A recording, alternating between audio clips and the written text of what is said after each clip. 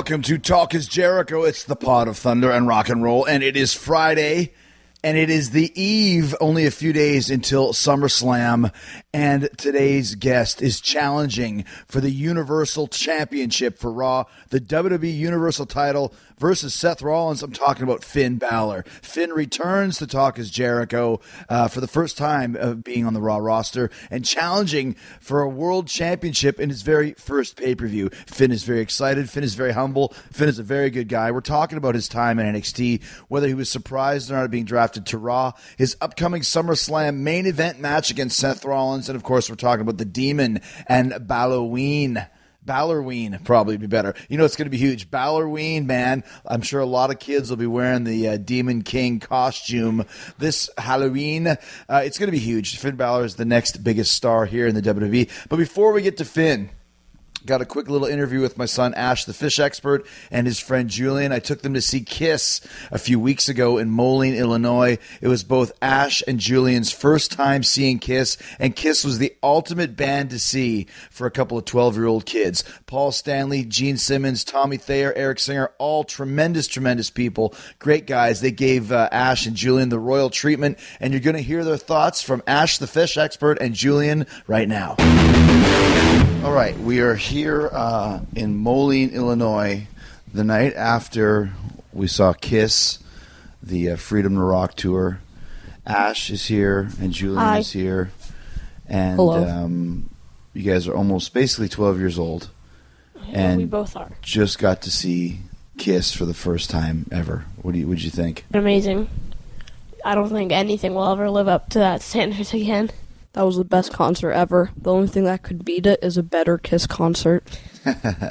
So tell us a little bit about your day. I mean, you guys got the full meal deal of every single thing you could get. Yeah, I mean, we started off and we went backstage, got our passes and tickets.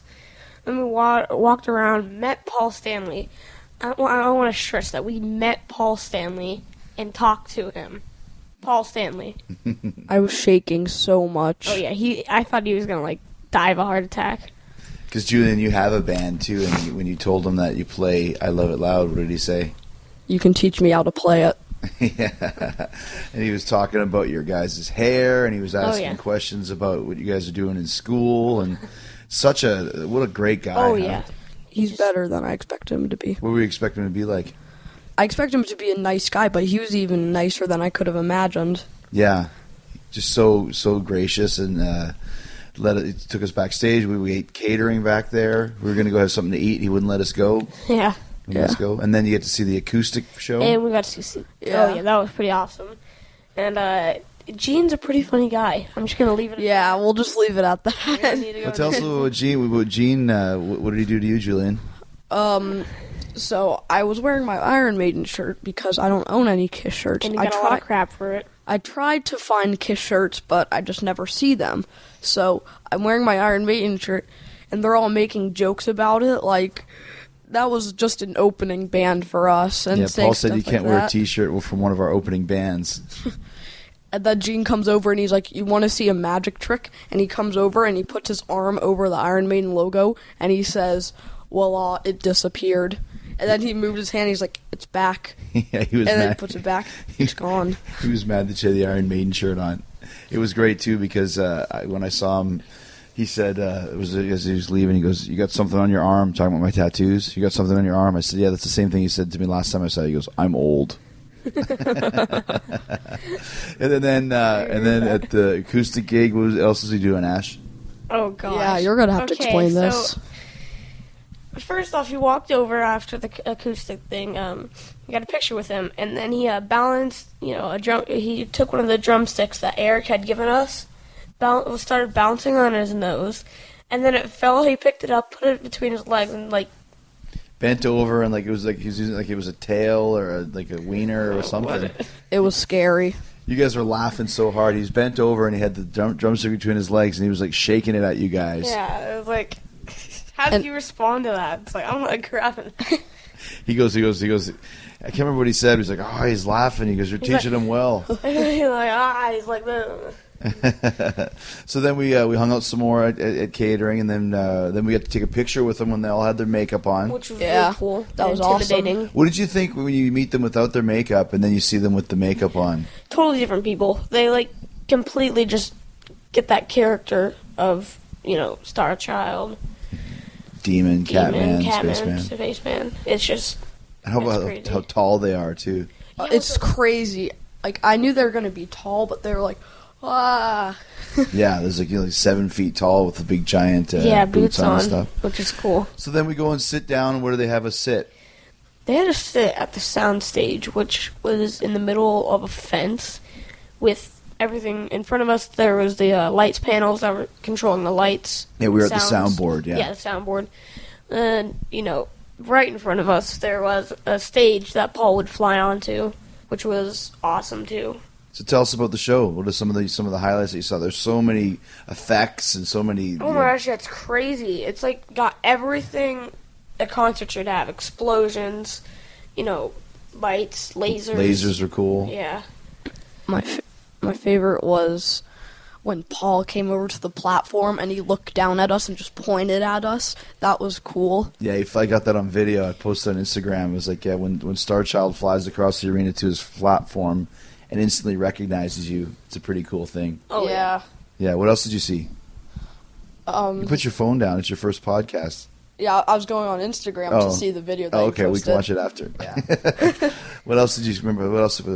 When Gene was throwing up blood and then started flying. I knew he was going to do it on God of Thunder because I've seen videos of it, but you have to see it to really, really enjoy it. Yeah.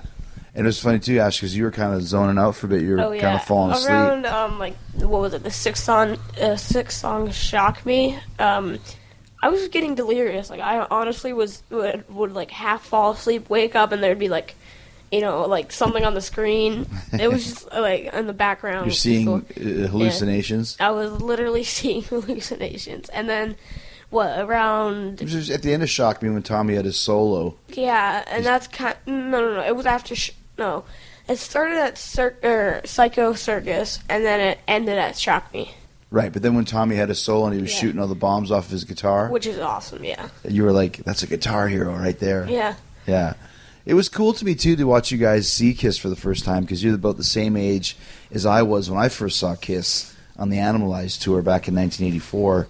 And obviously it was a different Kiss, but Kiss has always been, bombs and then lasers and cool gimmicks and platforms and rising, things off the stage and stuff. So it was cool to watch you guys see it for the first time, Gene breathing fire and all that stuff. That was pretty cool. Yeah, Yeah. and, it's a cool experience for me to watch you guys check it out.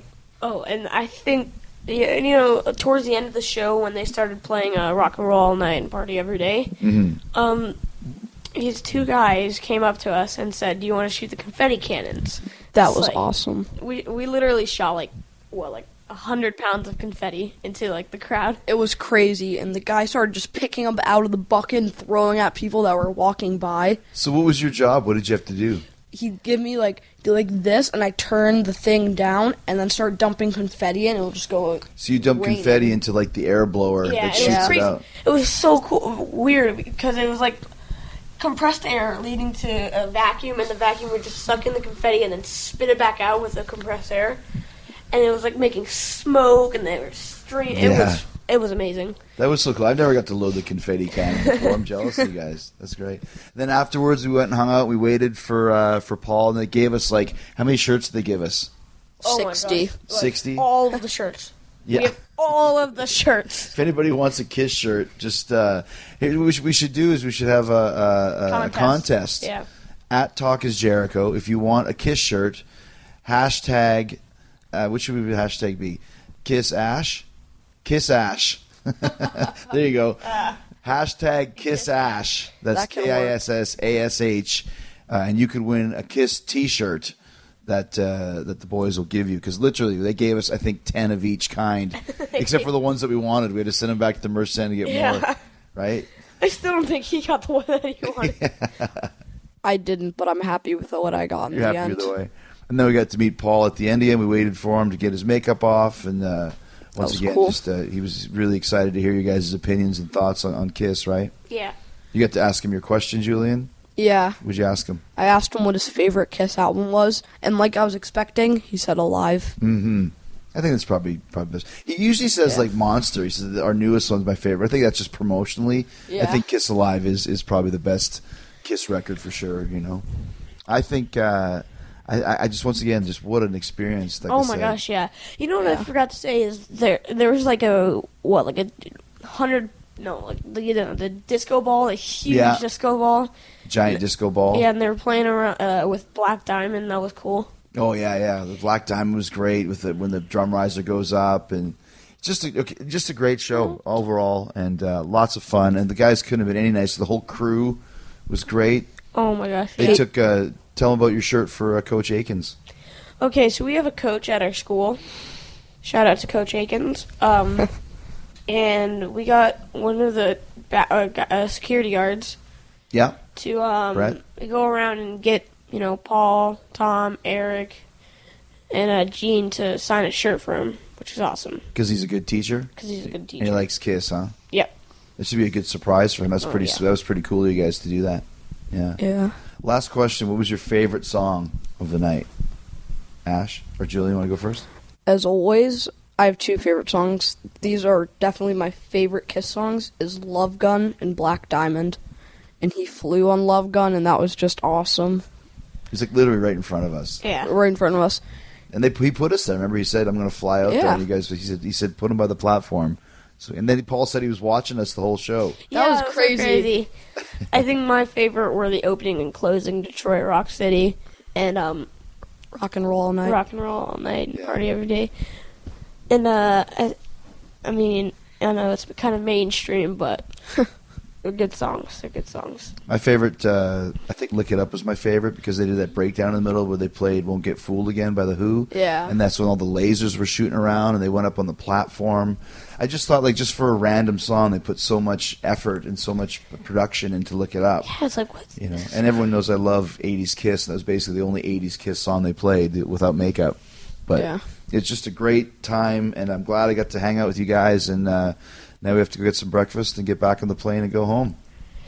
Ooh. Can you believe it's over? Nah. No, it's still going on in my head. You got a last message for Kiss? Rock on. I'd say thank you would be good. Oh, yeah, thank you. Yeah, I was going to say thank you, but you have a different thing in mind. Nah, thank you, kid. All right, here we go. Love Gun, baby. Whoa.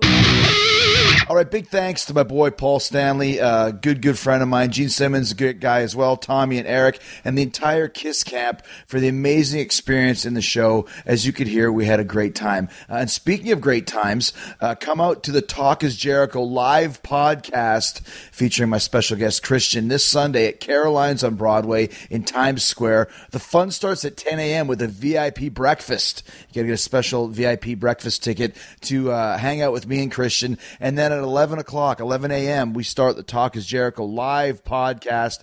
I promise you're going to laugh your heads off. I know a lot of stuff about Christian. We have great chemistry. Then from 12 until 2, it's an autograph signing. It's a Q&A. Lots of stuff going on. Obviously, you have plenty of time to head on over to the Barclays Center for SummerSlam. 15 minutes away, Caroline's on Broadway. We'll have you there with time to spare. So come out to Caroline's on Broadway, Times Square, New York City. This Sunday officially starts at 11 a.m. VIP breakfast at 10 a.m. The 11 a.m. is when the live Talk is Jericho podcast starts, featuring special guest Christian. If you want tickets, just go to lifestylesportsgroup.events. That is lifestylesportsgroup.events, and pick up a ticket for this hilarious Sunday morning extravaganza. It's Talk is Jericho live in New York City with Christian as my guest. We're going to be there tearing it up at Caroline's. We will see you on Sunday. Lots of laughs. And if you're looking for more laughs and stories, in this case, utter ridiculous stories, you need to subscribe to the new Team Tiger Awesome Show podcast at iTunes. The second podcast on the Jericho Network, and that debut episode of the Team Tiger Awesome Show drops this Sunday. I guarantee that Monday, Truly Engaged, will have you laughing your asses off like they do every single week, like they did last episode. Who's hot and who's not? Definitely one of the most ridiculous podcasts I've ever been a part of, and one of my favorite. I love those guys. They're three modern-day stooges, very, very funny guys, pop culture experts, and they got away with great chemistry. It's hilarious. They are the ones that I've chosen to be the second podcast on the Jericho Network. The first one, Keeping It 100 with Conan, is a huge hit. Thank you so much for listening and subscribing to Keeping It 100 with Conan. Another great episode this week with Eric Bischoff talking about Conor McGregor.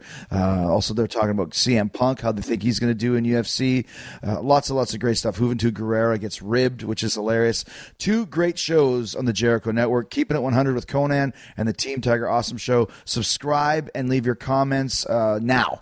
And also do the Jericho Network a solid. Like I said, leave them a 5-star rating and a killer review. And do it for myself as well. Okay, I'm asking you to do a lot of stuff. Now I'm going to give you something. Okay, Finn Balor made his WWE main roster debut on Raw with a huge statement. He beat Roman Reigns to become the number one contender for the WWE Universal Championship. This Sunday, he's going to take on Seth Rollins. There will be a new champion this Sunday. His first pay-per-view is a main event championship match. We're going to talk all about that and so much more. Talk is Jericho. All right, so here in Sydney on the long end of a long tour with the newest WWE sensation, Finn Balor. And what do you think of this tour so far? I got to be honest, I done this tour last year as I think I was NXT champion when I came down. And it was, I've been touring like 14 years at that point. And this tour last year was the most difficult tour I've ever experienced in my whole life, just with the travel.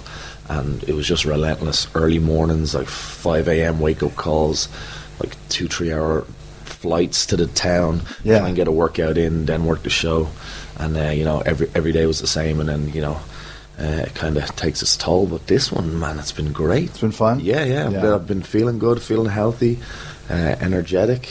And is it fun for you now too? Because you mentioned like last year, and just to fill in what he's saying is that it's been a show every night with a flight every morning. So I think sometimes people don't understand that in itself is really hard to work, and then 3-4 hours sleep. Yeah. So like even just a couple of minutes ago, I had a text from one of my best friends who lives in Dubai now, and he texted me and he said, "Hey man, I seen you're in Melbourne. How long are you staying? I'm flying into Melbourne tomorrow. Maybe we can hang out."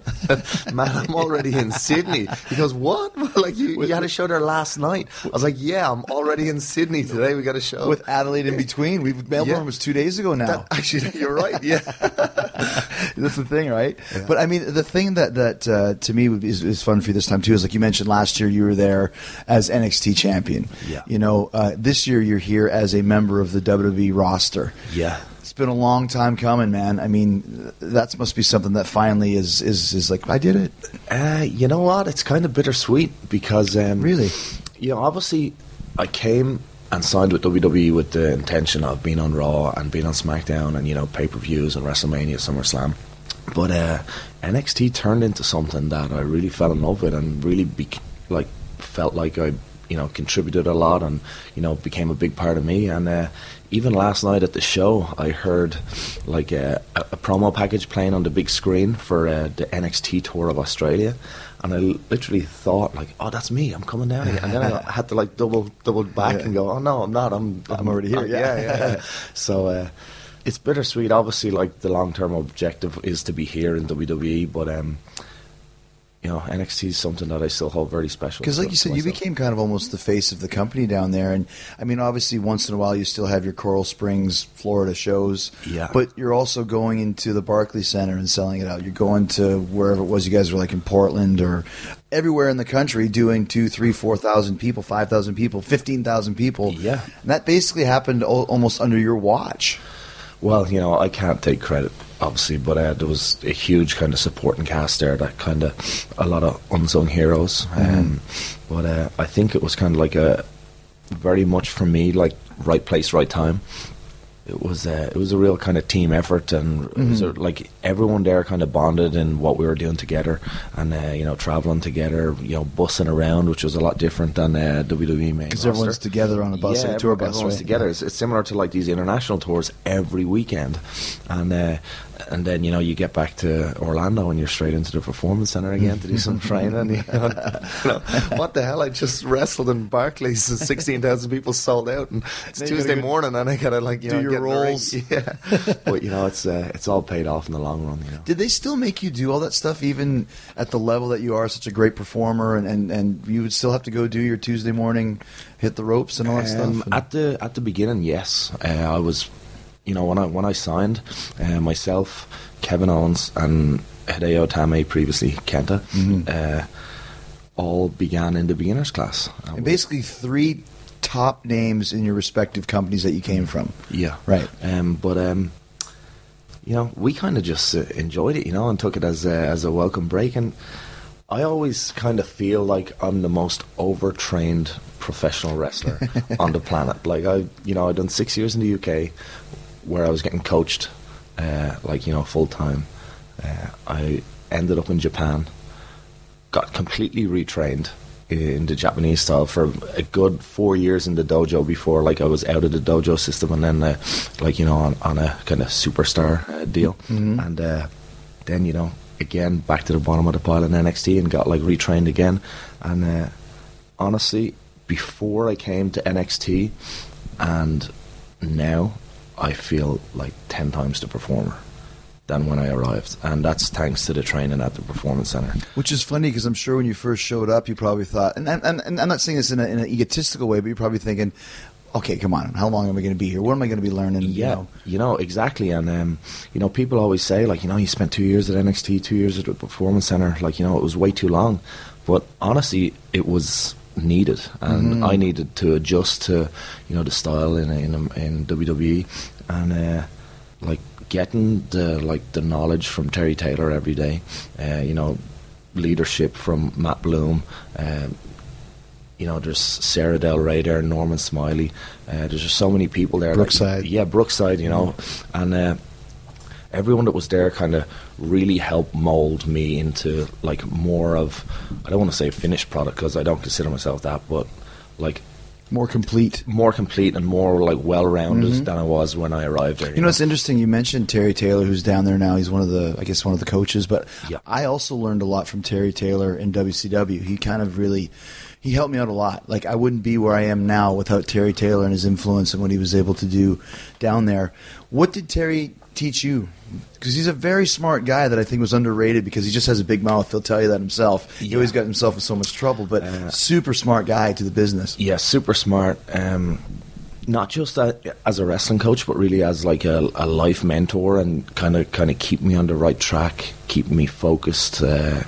One thing, I was having a kind of a down day about 6 months in, and I was like, "Come on, man! I'm here 6 months. I just want to get going, And he said, "Finn, you've been here 6 months, and maybe if you spend a year here with me, you'll add 10 years onto your career. If you had continued, performing the way you were performing in Japan, your shelf life was going to be greatly less than with the things I'm going to teach you." And really, he just teaches you about how to carry yourself better, and it's really stuff that I've that's going to stay with me for my whole career. I'll tell you one thing that he taught me, and this is actually something that I don't think I've ever talked about this before, but in WCW, about 98 or so, is when he turned me heel. Yeah. Because I was floundering as a babyface, nondescript. He turned me heel, gave me a couple little pointers, and he wanted me to use a submission. Yeah. Because for whatever reason, he said, we need to make you tougher, use a submission. Yeah. He wanted me to use an arm bar. I suggested the Walls of Jericho that I still use.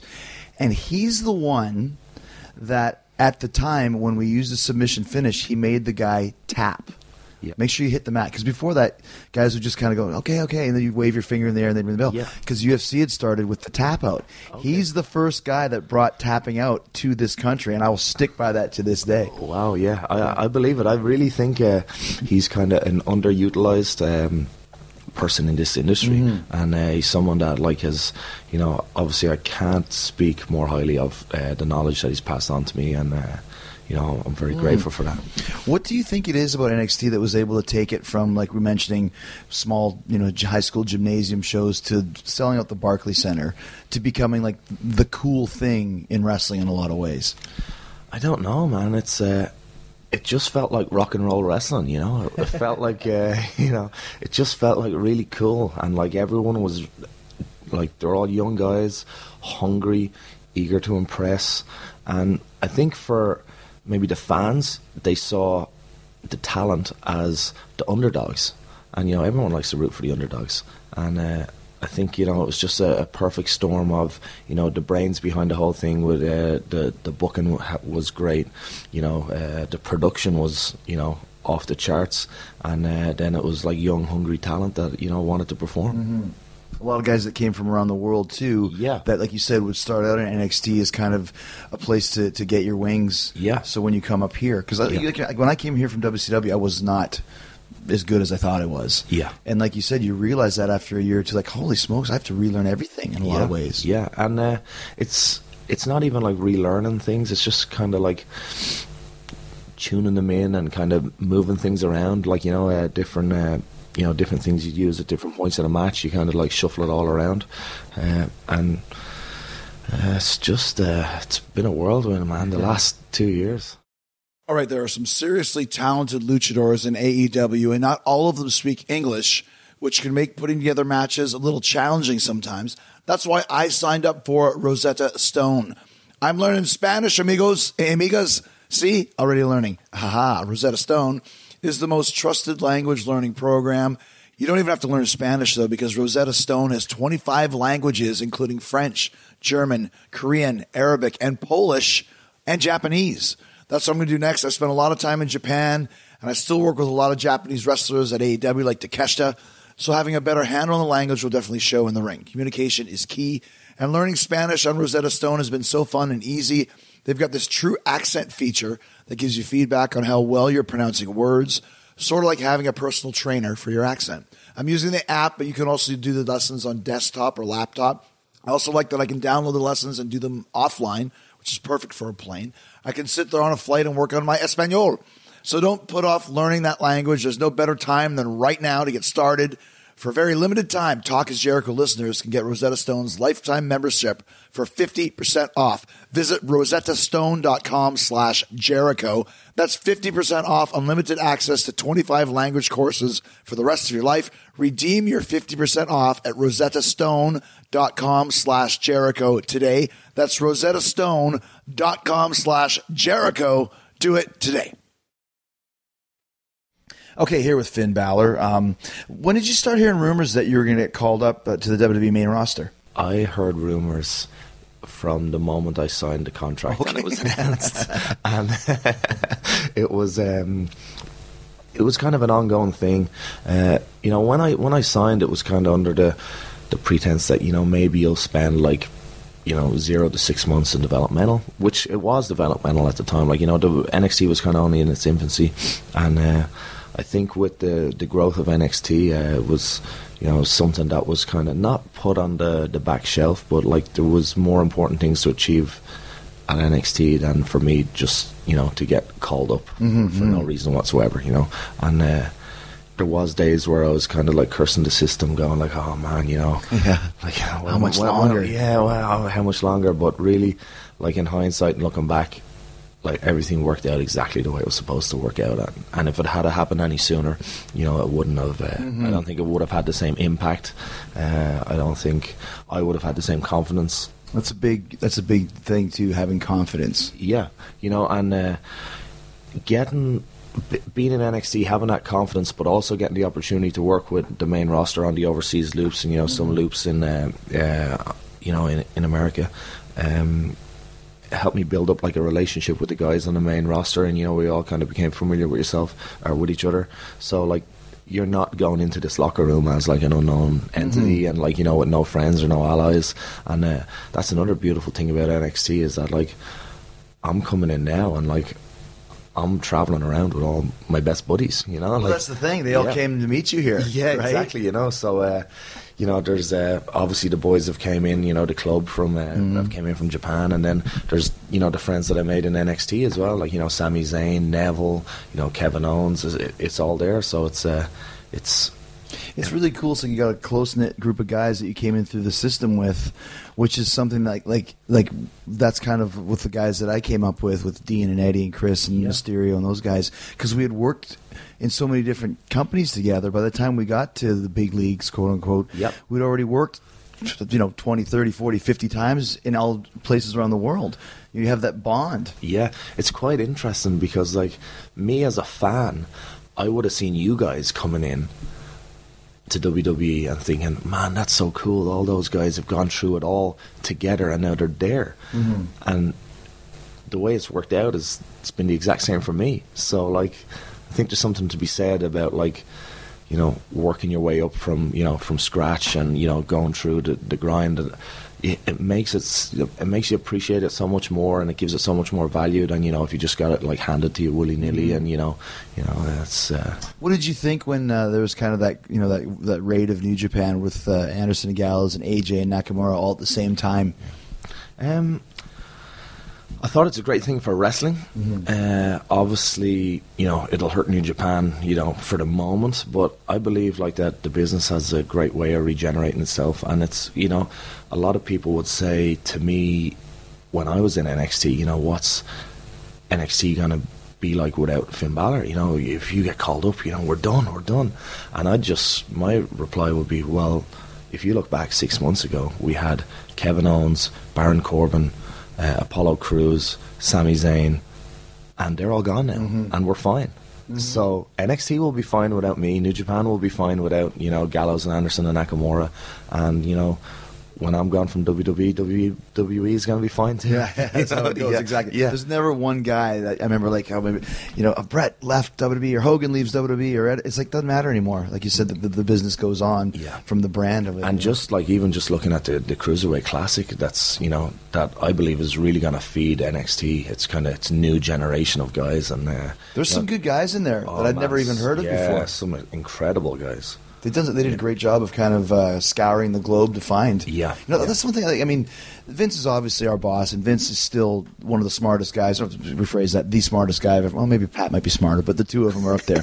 But, I mean, Triple H has done a tremendous job of revamping the whole system, and also now, what's old is new, bringing in all these, like, quote-unquote, small guys. Yeah. That's exciting. Yeah. And we've got that back in our show, which we had 15 years ago, and then it went away for a while, but he's been really smart with that. I've been really giving props for it. Yeah, it's funny you talk about, like, you know, smaller guys. For the longest time I was told I was too small. Yeah, you know, and, me too. And you're taller than I am. When you walked in, I was like, holy shit, he's a couple of inches taller than me. I think I'm the tallest short guy. I wear shooter shoes, you know, so like that's right, that's like what it is, super flat, you know. So but yeah, I was at the Performance Center. They were shooting the CWC. They had some of the boys in doing some training beforehand, and, you know, some close friends of mine from the UK, Noam Dar and Zack Sabre are there. And we're just kind of like giggling like little schoolboys, kind of going like, hey, like, was the security not looking? And we all just kind of snuck in the back door. So that's what it felt like, you know, as if like, how the hell did we all end up here at the same time? You know, it's like only like a year or 2 years ago, like, you know, we were doing an indie in a bar in the UK somewhere, you know. And only a few years before that, there was the verdict that only new signings, guys who had to be 6'2" and 250 pounds, or maybe last 6, 7, 8 years. Yeah. And you're thinking, oh my gosh, you're just missing out on all these great guys, and then it went away, and here you all here. Yeah. You know, there's a guy that I saw. I mean, just seeing the Cruiserweight Classic, because there were so many names and faces, but the one guy that I loved, he had this cool mustache, Jack Gallagher. Do you know him? Yeah, I've met him in passing a couple of times. He's a tremendous talent. Is he good? Yeah. He look. I just like his look. You know. Yeah, he's a great look. He's very quirky. Yeah. But, you know, technically he's extremely sound. Mm-hmm. Yeah, and you know, I think he's got a bright future. Yeah, like I said, I'm a big, you know, I love the presentation, the show business. So that's why I was attracted to you right away, because of the gimmick, the demon gimmick. It's like, this guy looks cool. Like, I like that, you know. Yeah. But let's talk about when you actually did get called up, because last year we worked in Japan, you and I. We had a great match. I came back and I told Vince, it's like, dude, this guy, Balor, great gimmick, great worker. You know, he said, oh, yeah, I got my eye on him. A year passes. Same thing. I actually went and had a meeting with Vince in Greenville, North Carolina, and I was pitching him an idea for SummerSlam where it would be you and I working. And I said, "You got this guy Balor. He's in NXT. He's been there for a couple years. It's time to bring him up, man. Like he's ready. Like he's good and this and that." And Vince was like, "Yeah, we got to get him going." So the plan for the last 4 or 5 months, 3 months, whatever it was you and I working at SummerSlam. Then you get called up, and I show up at Raw, and things changed, and we'll talk about that. But how was it for you when you got drafted? Did you know you were going to get drafted? I'd heard whispers, but I don't really believe anything until it happens. Yeah, like sure. If someone says it's raining outside, I'm gonna look out the window. So, wait to get wet. Yeah. So I'd heard whispers. I wasn't sure it was actually going to happen or not, and when it happened, it was. Was it a surprise? Like, were you watching on TV or something? Or no, so we had a group kind of assembly at the Performance Center, and we all watched it on a big screen. And it was a weird moment because you're sitting there with all your colleagues at NXT, and your name's called out, and everyone's cheering for you, and I'm just going oh man. And you were called early, number 3, right? Yeah, number 3 overall. Yeah. I'm not sure the numbers, but it was a very awkward moment. I'm quite introverted in nature, and I don't like to be the center of attention.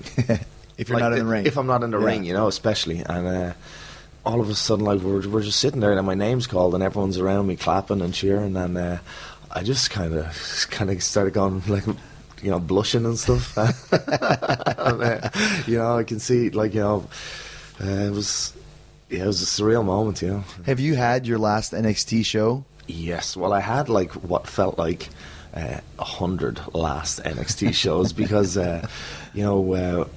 when Joe won the belt in Worcester, Massachusetts on the house show, pretty much every match after that, people were saying, this is your last one, this is it, this is your last one. And then I was told that maybe the weekend before the draft, there was Takeover in the cage with Joe. That could be your last one. Then I think the next night or the next week I done the TV match with Nakamura, and I was told, that's your last one, you're done. And then they were like, oh, well, we need you on the house shows this weekend. So I was like, okay, yeah, no problem. So then there was 3 or 4 weeks of this is your last one. Then I was told, this is it, this is your last one, go out and have fun. Went out, had fun. The draft happened literally 5 minutes after the draft happened. Matt Bloom, who's the head coach of the Performance Center, comes over and he goes, "Hey kid, don't forget, I need you this weekend." I was like, oh, classic. He had more retirement tours than Terry Funk at this point. Yeah. So where was the actual last show? The last one was in Texas. Okay. Yeah. Yeah, we done the Texas loop around there. I think we finished up in Houston, and then from Houston I came straight to. Was there did you have a little backstage moment? We actually had an in-ring moment, which was quite surreal because normally I finish out the show with a little thank you promo or whatever, and as I grab the mic and I'm about to start talking, Bailey's music hits, and Bailey comes out. And, we've had kind of an on-screen romance for a while, but that's it. It's just an on-screen kind of thing. And she came out and she gave a little speech. And then, everyone else who'd been drafted came out to the ring and, we all kind of acknowledged each other. And then the whole locker room emptied into the entranceway. And, it was just nice to kind of share that farewell with all the people. Bailey's another one who's ready to come up. Absolutely, yeah ready. And, I think she can really kind of reach such a huge audience, and she's such a good role model for younger kids and girls in general, and I think she's got a huge future out of her. So we've never really had that before, somebody for preteen girls sort of thing to really latch onto. And an incredible performer as well at the same. Good timing. Yeah. So tell me about your 35th birthday. Oh man, what a day! What a day! So I get a text message from Hunter at about 11 in the morning saying, "Happy birthday, big day today." I was like, "Oh, I'm gonna be at Raw." I have no idea what I'm doing, but I'm gonna be at Raw. And I've been at Raw countless amounts of times, and didn't know what was gonna happen. Nothing ever happened, so I wasn't really under any kind of impression that anything was gonna happen today. So get to the building, everyone's in the production meeting or whatever. Didn't you say too that you had brought a suit because you thought, because I had told you that maybe we're doing something? Yeah, so like I'd brought everything. I'd brought like, you know, leather jacket gear, suit gear, but like a suit that if I need physicality, I don't mind if it gets ripped up. So like I'm wearing a suit, but I've got an extra suit if we need to like have. But you're a scrap. thinking in case we were doing a promo or something, right? Yeah. And I was under the impression that it was going to be, you know, if anything, it was going to be me and you. So was I. Yeah, and you know, about 5 p.m., you know, I get pulled aside and I'm told, you know, you're in a four-way to open the show, and it's, you know, it is what it is. So. And you're going over, yeah. right? And I was like, did they tell you the whole plan? Because you were in the first match. No. Oh, they didn't even tell you that. Yeah, it was one step at a time. Okay. It was one step at a time. So it was like, that's what we're gonna do. I was like, holy cow, man! This is my birthday. I'm getting to debut against, you know, 3 guys that I really respect. You know, Rusev, Cesaro, and Kevin Owens, right. who, you know, have, you know, a good history with too. So went in there, and it was all kind of, you know, last second stuff, because I had to rehearse the entrance, which, you know, wasn't, you know, for the camera angles and everything like that. So it was all kind of very thrown together at the last minute, and kind of got kicked out the curtain, went out there, and I was like, I'm on a Raw, I guess. So when did you find out that you were going to be winning the second match against Roman? After this. After the first one? Yeah, after the first one, yeah. Because, you know, I hadn't had a chance to speak to Roman until... so you didn't know until after the first match was done that you were going to be winning the second one? Yeah. You're kidding me? Yeah. Wow. Yeah. So okay, so I don't want to jump ahead. So what was it finally like to go out and be on Raw? Oh, man. So I guess they had that presentation at the beginning where they had the whole roster on the stage, and they called out the 8 participants in the, you know, the 2 4-way matches, and I guess the idea was for 7 guys to be called, and then on the last entrant is you know, NXT's Finn Balor, and, you know, the seats open and I walk out through the middle, and like I just remember like walking out there and going, am I standing in the middle? Because like, yeah, I think I was a little bit off center, you know. Make sure you're in the middle. And then like Rusev shouting at me, I'm like, am I supposed to interact with Rusev? And I was like, how's my collar look? You go right back to being a total green boy, right? Yeah, but gotta, you know, the reaction of the crowd, you know, really kind of put a lot of nerves at ease that night, you know. So were you worried at first that no one would know who you were? I'm never worried about that, because, you know, obviously I have a lot of self-belief and self-confidence, but you know, it definitely is reassuring to get like a little pat on the back to say, yeah, we got you, dude. Yeah, that's the thing. Like the NXT fans, they're very vocal and loud. Yeah. Even the first night when Enzo and Cass came out, maybe 10% of the audience knew who they were. Yeah. But they reacted so huge that it makes everyone else want to react as well. Like, well, how come we're not in on this? Yeah. We should cheer as well. Yeah. So instantly they were over. Yeah. That's kind of what happened with you as well. Yeah. So you finally come out on Raw. You do the match. Yeah. Tell us what happens after that. Do the match, come backstage. I'm like, holy cow, man. What's next? I get pulled away. We do a couple of interviews for .com, a couple pictures for social media. And, you know, I just go back to catering. I'm like, I wonder what happens next. So I'm in the last match, you know. But, so, yeah, hang around the catering for a while. Get pulled into the room with, you know, a couple of the agents and Roman. And they go over what we're going to do. And I'm like, just looking around like, is this really happening today? You know, it's all kind of very foggy. I remember being in Gorilla, not entirely sure of what I'm going to do when I go out there, and wasn't sure, like, because the entrance is something that's very particular, and I Your entrance, my entrance, and I'm not sure whether I should do it twice in the same night or not.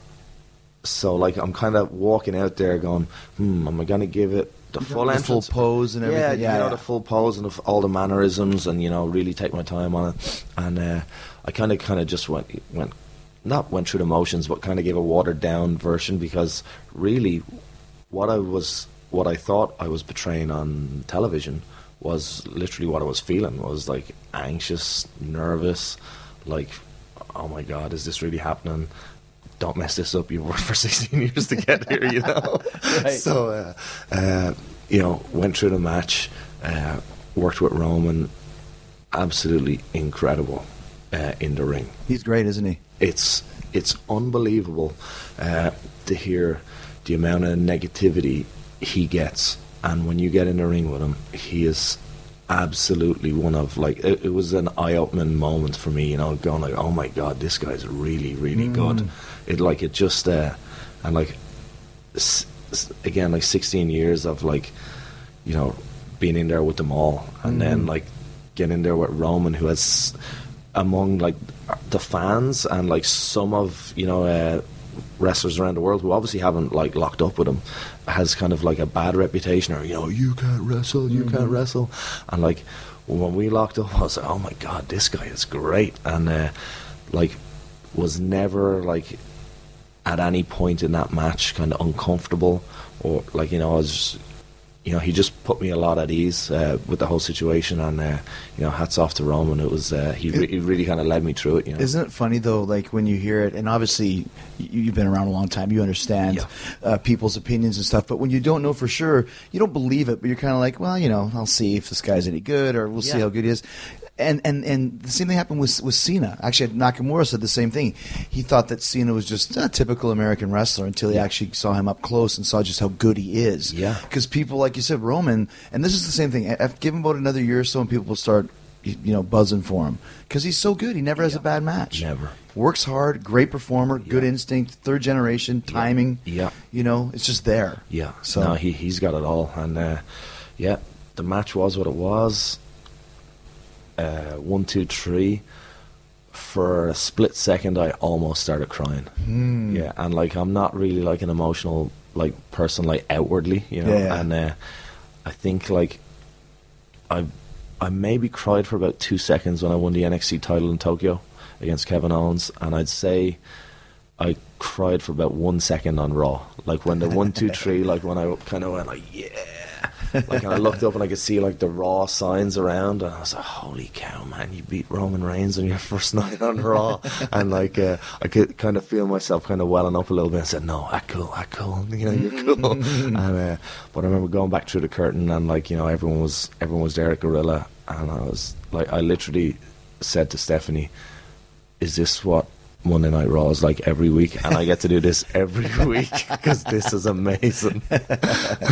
Did you speak to Vince at all before or after the match? I spoke to him briefly before and briefly afterwards. So, he said, good job. There's some things we need to work on, but, plenty of time to do it, yeah. See, and I love that fact because, like I said, not to make this about me, but we were very close in this situation because, like, I was like, bring him up, let me work with him, let's do this. Yep. And then I get to Sunday night was a pay-per-view, and I had an idea of something with me and Owens, and Vince is like, well, you're going to be doing something with Owens quicker than you think, but I'll talk to you about that tomorrow. And I'm like, okay. So whenever he does that, I start thinking, well, what's going on? What am I going to do? Is this going to be good? Is it going to be bad? Is it going to be weird or whatever?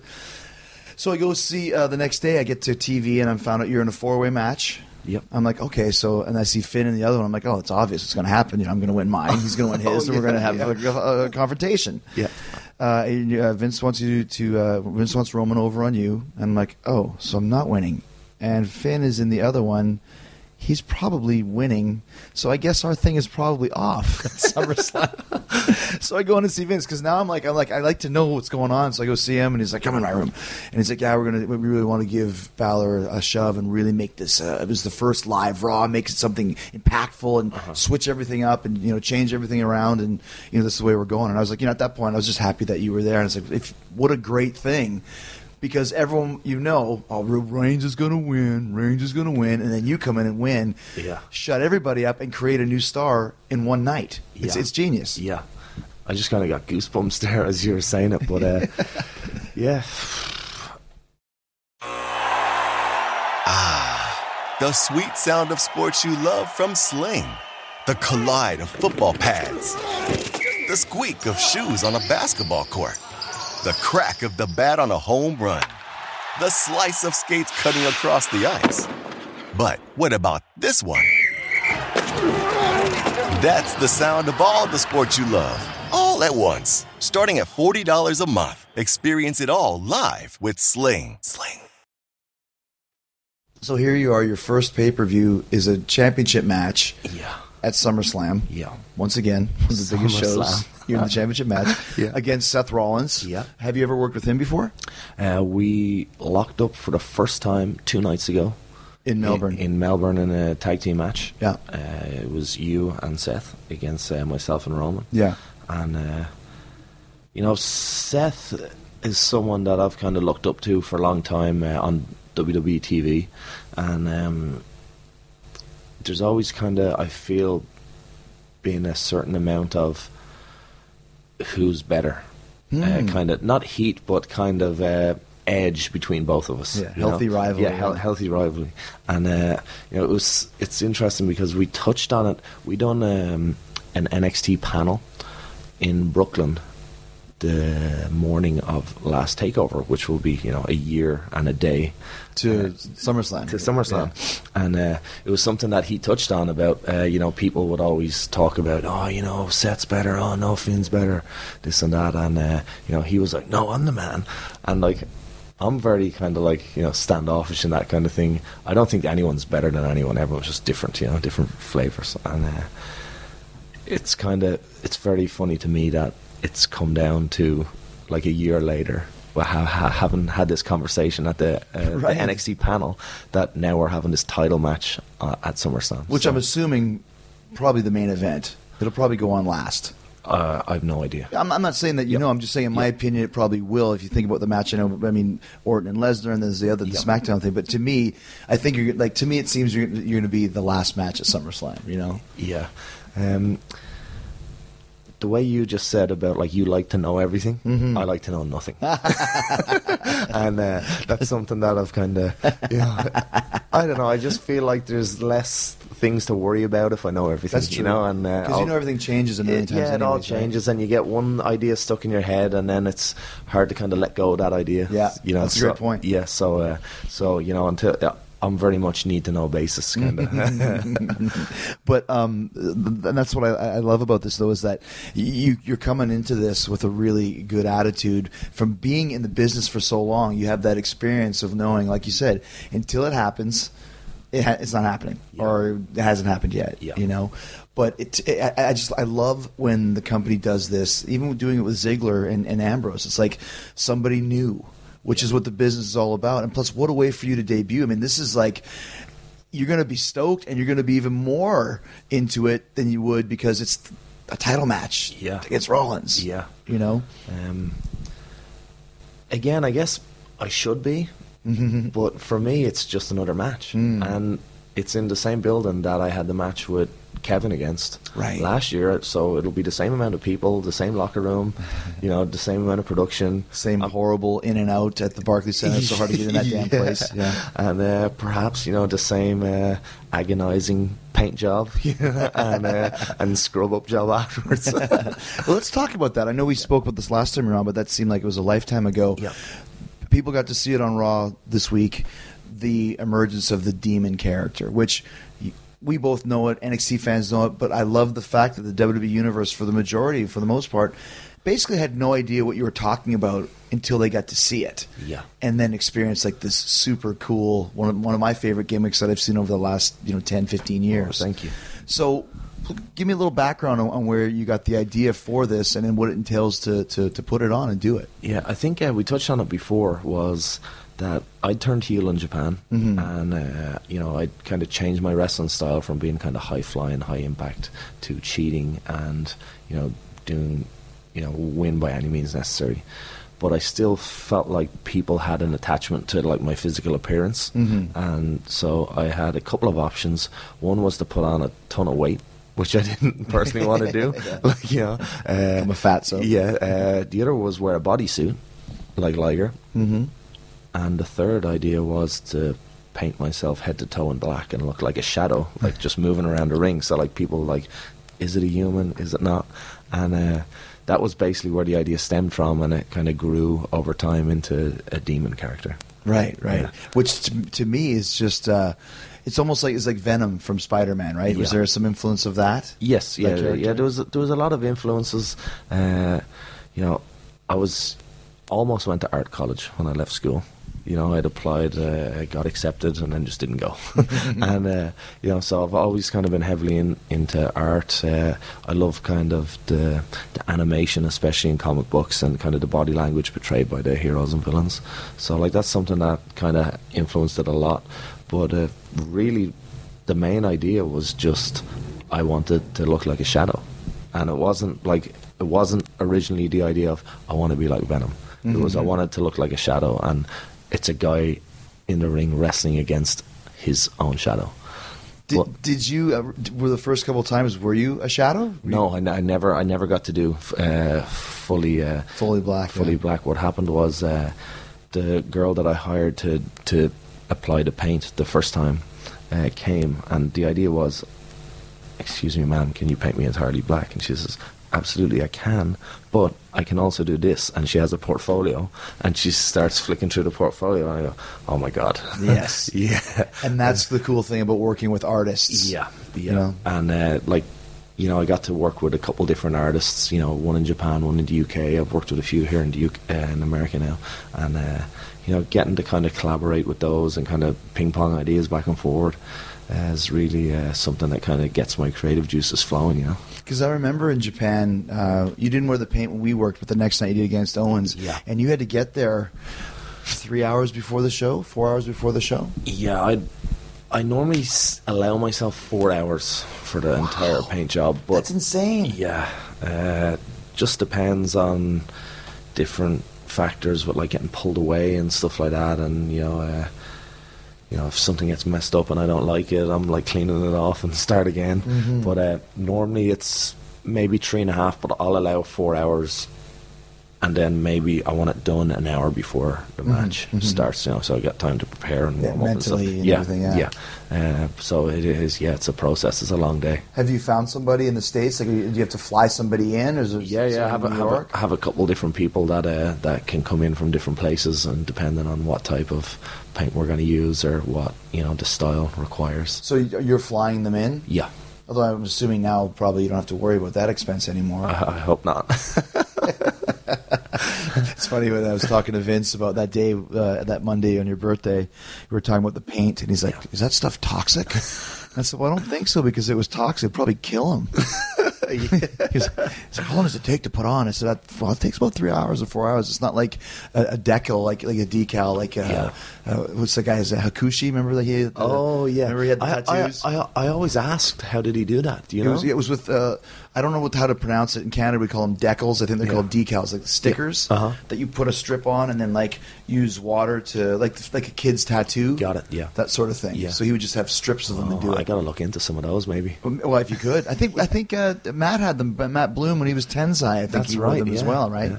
But so you have to bring somebody in, and then they're putting the paint on. So this is not something you're going to do on a Sunday afternoon in Peoria at a house show. I certainly hope not. Was that something in the back of your mind where you're thinking, like, I hope Vince doesn't want me to do this every time? It wasn't something that I ever put too much kind of thought or concern into. I always thought like it would work itself out in the long run. Like, it's crazy because when I signed with WWE, a lot of people would say, you're crazy, you're not going to be able to do your paint, you're not going to be able to do this, you're not going to be able to do that. And here I am now, like, wrestling with the idea of, am I going to do it every day or not? See, to me, that blows my mind that people would say that, because to me, your gimmick is tailor-made for the WWE. It's exactly what we do here. Yeah. And we haven't had a gimmick like this since Kane and The Undertaker. Like a really cool, supernatural, creepy... People love that shit. Yeah. It's perfect for here. Yeah. When I came in, I was under the idea that it was gone forever. Really? Yeah. And I remember being at the Performance Center about a month, maybe 6 weeks, and Hunter pulled me aside, and he just kind of folded his arms, kind of tilted his head to the side, and said, "So, tell me about this paint that you do." And I just explained it, and then I had a conversation with himself and William Regal, and they just basically pointed out, like, listen, this is a cool idea. We like it. We just have to find out a reason why you do it. you can't just like turn up some days painted and like it's not explained, you know. So we need a backstory.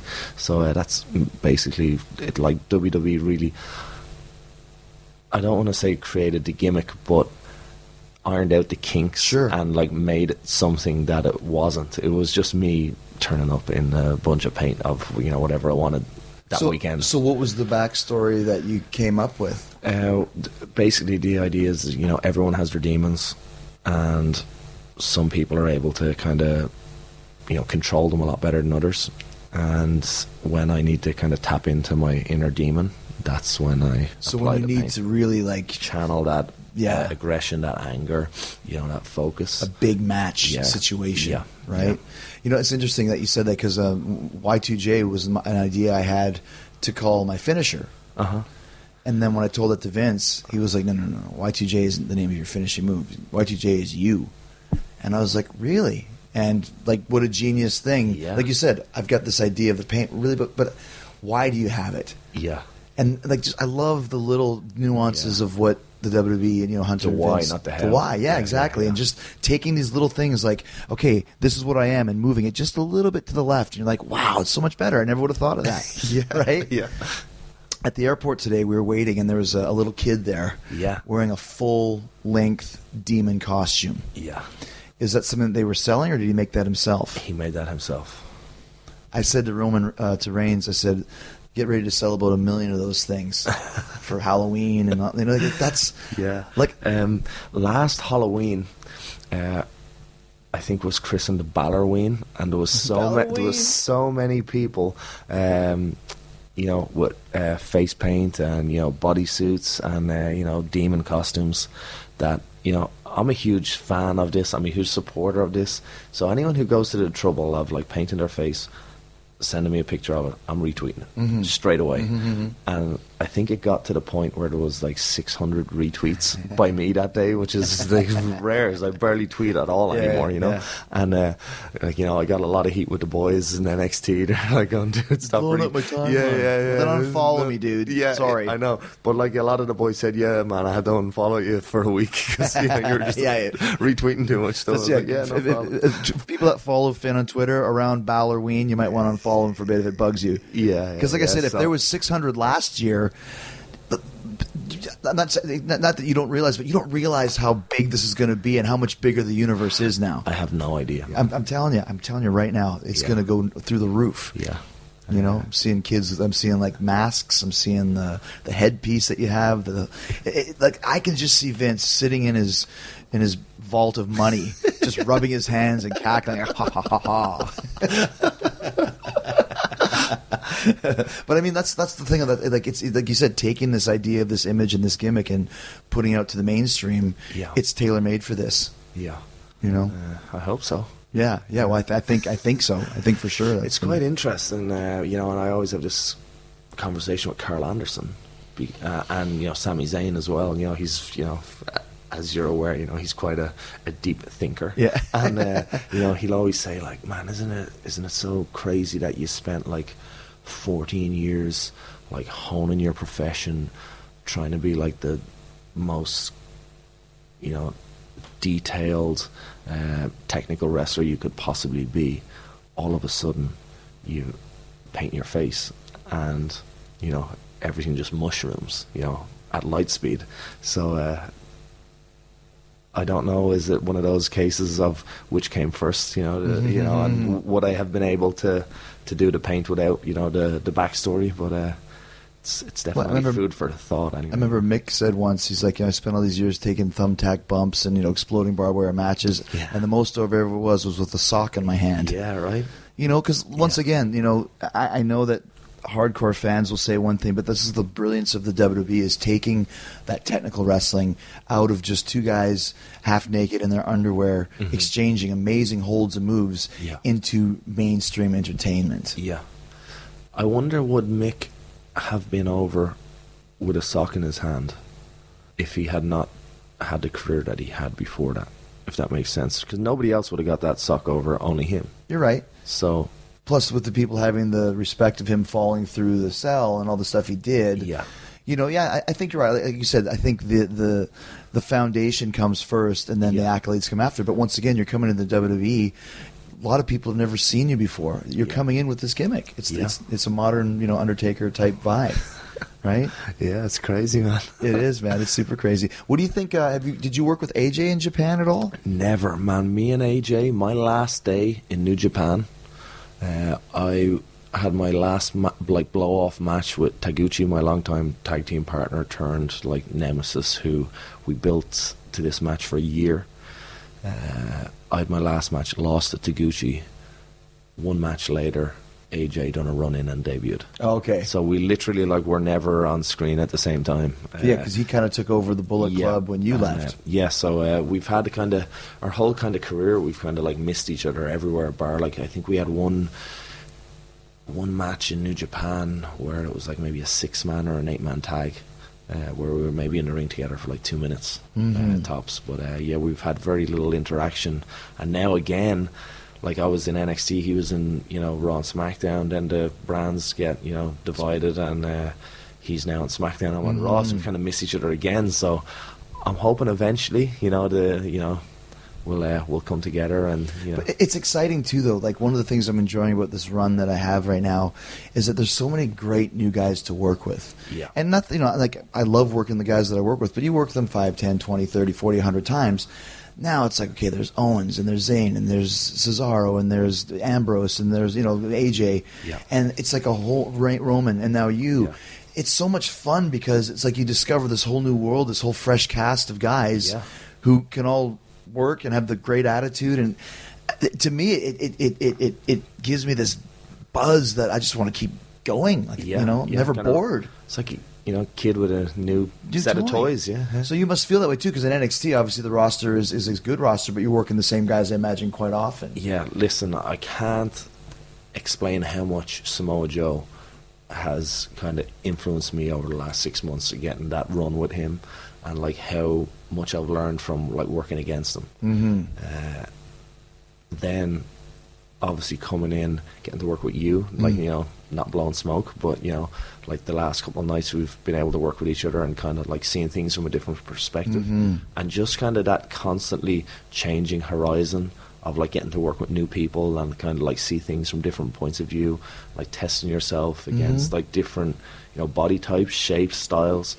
It's adapting to everybody's nuances. And Joe really taught me how to fight, because I had to fight him, and that's something that's gonna that really helped me in the match with Roman, because I had worked with Joe so much that I learned to kind of have this kind of almost slugfest style, but as a smaller guy.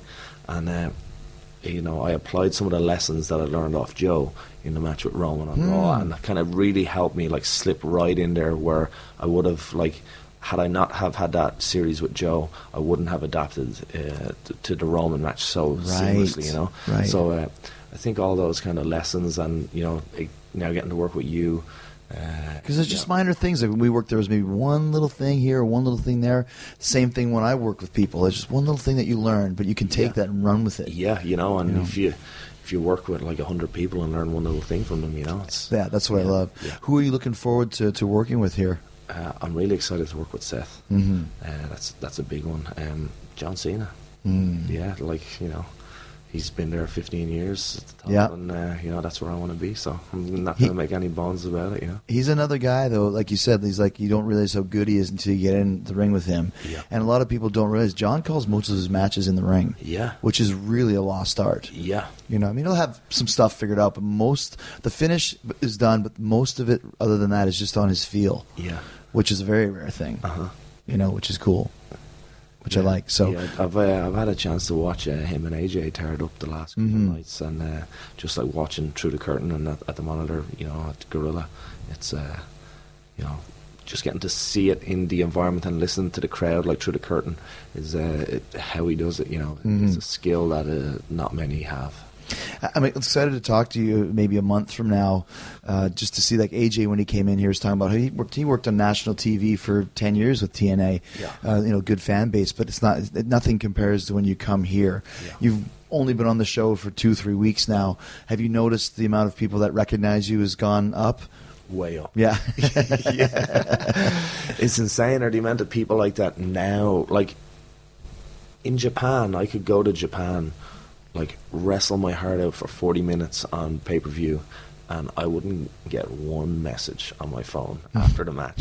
And, like, I'll go out on Raw and, like, talk, and I'll come back and there's, like, 70 messages. There's, like, 50 WhatsApps. There's, like, 20 DMs. I'm like, what the heck? The reach that, WWE has is mind-blowing to me. But I think the thing that kind of helps me keep it in perspective is that it's just the same thing that I've been doing all along. Sure. And now just more people see just it. at a bigger level. Yeah. Because that's exactly what it is, where I think even AJ said this, when you go through an airport or you sit down next to someone, what do you do? I'm a wrestler. Are you in the WWE? Well, no, I'm in this other company. And it's almost like you're not, okay, you must not be any good. Yeah. And now you can finally say, I wrestle in the WWE. Yeah. Right? Yeah, normally I just say I'm in between jobs right now. Yeah. Self-employed. Yeah. Self-employed. You never want to get it, because everyone always has to go, wrestling, huh? Yeah. I used to watch wrestling when do you know Baron Miguel Cicluna? Superstar Billy Graham? Oh, he was my favorite. Like, oh my gosh, if I sat next to a musician, I wouldn't go, my favorite band. I love the Beatles.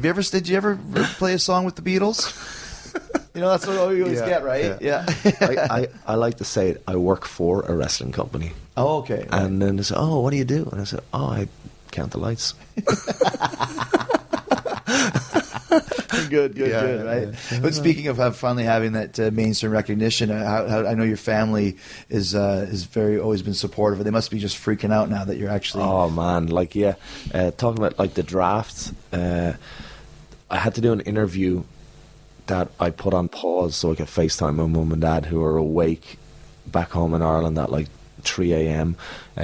Decked out in Balor Club gear, like shouting like Ireland had qualified for the World Cup, and then got straight back into the locker room after Monday Night Raw had beaten Roman, and it was about a half an hour after that. Again, I got to the locker room, and it must be like 5 a.m. in Ireland, and like I call home, and they're like up dancing around the sitting room, like we'd won the World Cup. So they've been incredible supporters like the whole way through this, and they'll be at SummerSlam as well. That's so great. Yeah, they were upset they weren't able to be at the debut, but as I said, I didn't even know it was going to happen. So there was no way they were going to be there. When I won the Undisputed Championship, like my wife wasn't there, my dad wasn't there, because I didn't know. Yeah. Same as you, I'd heard rumors, but until that day. Yeah. I had no idea. Yeah. So you always see people win the title and they've got their whole family's there. I didn't even know. I was like, I'm not inviting anybody because it's probably not going to happen anyways. Yeah. And then so it's like, why didn't you tell me? Dad, I didn't even know. You didn't know? No, I didn't know. What do you mean? It's not planned out months in advance? Yeah. No. Well, let me tell you something. A couple last things. You mentioned the Balor Club, and that was something that was trademarked by the WWE as a merchandise thing, and everyone was expecting, it's going to be the Bullet Club. And I love reading the things when, obviously, this week on Raw, the Bullet Club's going to turn on AJ and Balor's going to show up and reunite. Oh, yeah. Everyone had their thing where you got to be the Bullet Club. Yeah. Is that something you think could happen? Or do you think... I think it could happen eventually, but I don't think it needs to happen right now. I agree. I don't think there's any no rush. reason right now. Yeah. And fantasy booking, it's a great kind of idea, with plenty of options. But I think for me right now, being my own entity is more important for myself, and I think for Gallows and Anderson, to establish themselves. Yeah. So I think down the line it's definitely a possibility, but for now I'm very. It just made me laugh though, because Balor Club, which is it could be the name of a clothing company, but because it was Balor Club, everyone just assumed, well, that's the new name for the Bullet Club, and they're all going to be together, and that's exactly what's going to happen, and it's going to start tonight. Yeah, it didn't happen tonight. I remember when I first came to the WWE, it was almost like a golden age for Canadian wrestling. Edge, Christian, Jericho, Benoit. There was a lot of Lance great Storm. Canadians. Lance Storm. Brett was kind of still around. Yeah.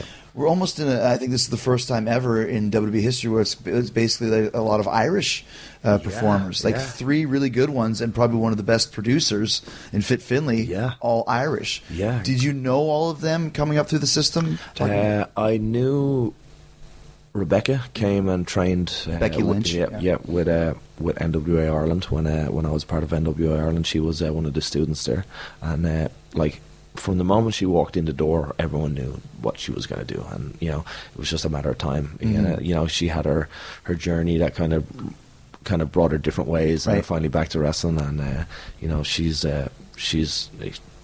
been unbelievable, like, you know, and even just every time I see her walk out on TV, like, she owns it every time. Yeah. And like, none of the boys at the training centre back in, like, whatever it was, 2002, were under any, like, doubt that she was not going to make it, you know. And you know, Seamus I'd met maybe around 2003, 2004 in a train station. We met up, we had a pint, had a chat about wrestling. He wrestled for the evil Irish Whip Wrestling, like, you know. So there's two Irish-based promotions. What was the other one called? NWA Ireland, and Irish Whip Wrestling. I was with one, he was with the other, but we were kind of, you know, we're kind of almost like cheating on our girlfriends kind of deal, where like we're meeting up and talking, in the middle of the night, and you know, discussing the business, and basically like had the same idea that there's more to wrestling than like this petty little feud between you don't know two that when you're companies. starting, right? You think it's like, you'll never talk to them. I'll never work for NWA Ireland. Yeah, there's like 3 million people in Ireland, probably maybe 150 people in the wrestling scene. Let's split it in half. Yeah, exactly. You know, and that sounds like a great idea. But yeah, we were kind of both of the same idea that, you know, we need to get out of here. We need to kind of spread our wings if we want to pursue it. He came to WWE and started in developmental. I went to Japan, and now we're here together, and it's great kind of to help you. It kind of takes me out of the moment every time I'll see him, and we'll just have a little bit of like Irish banter or Irish crack, you know.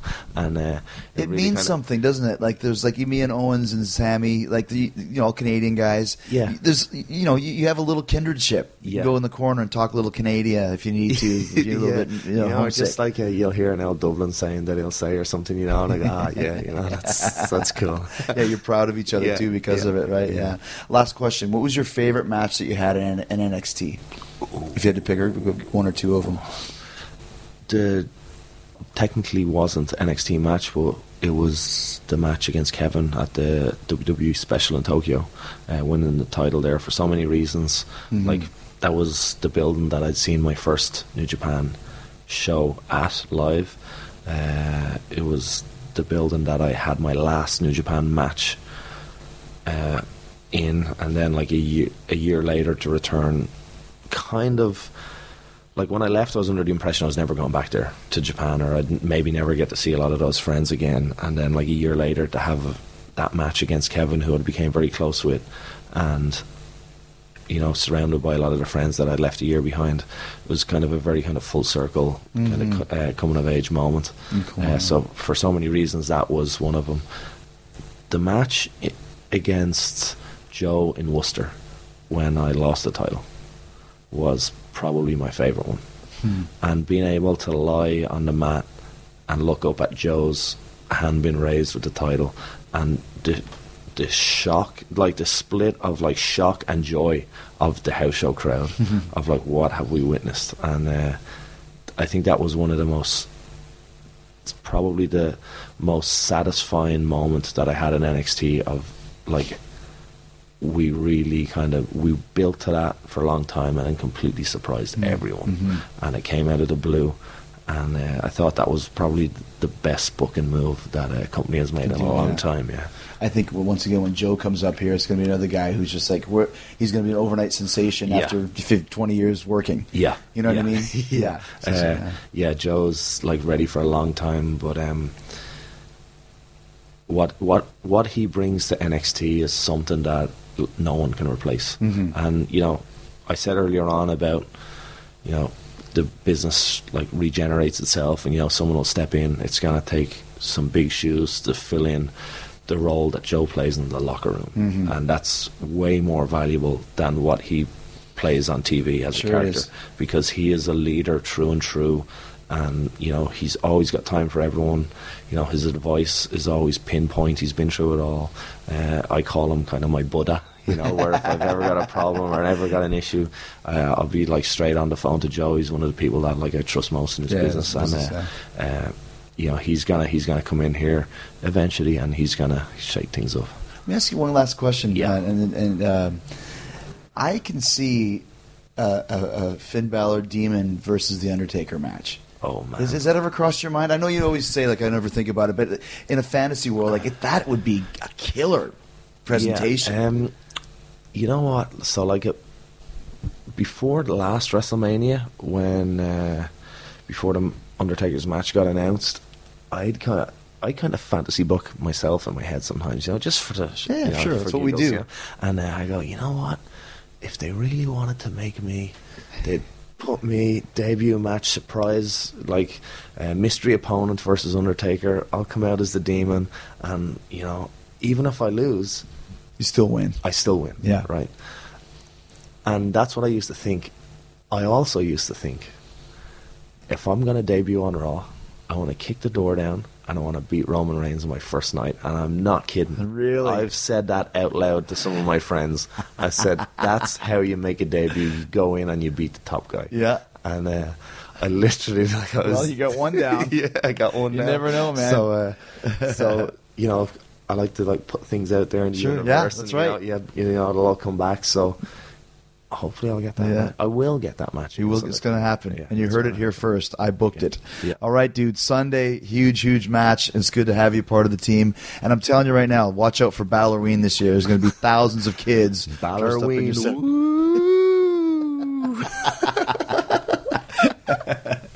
So great to have Finn Balor on the team at Raw. I've been waiting for this to happen since I had him on Talk is Jericho last year, since I worked with him in Japan last year, and now I'm waiting for the Demon to get in the ring with The Undertaker, for one, and for two, to become the new WWE Universal Champion. Can he do it? Hey, he's got a 50-50 shot. Seth Rollins versus Finn Balor this Sunday at SummerSlam for the brand new WWE Universal Championship. I will be there. Of course, it's Jericho and Owens against Enzo and Cass. That's going to be a lot of fun. It's a huge show. Check it out only live on the WWE Network. And don't forget to check out on March 15th, 2017, when it's the biggest podcast ever. Mick Foley joins Talk is Jericho. The countdown has begun. 207 days left until the biggest podcast ever. All right, just changing the voice up there. Thanks again to you guys for supporting the great sponsors. A lot of them this week. Hey, man, we're hot. What can I say? What can I tell you? DDPyoga.com/Jericho. Change your life. Get in the best fitness shape of your life. Get 20% off the DDP Yoga program plus 3 months full access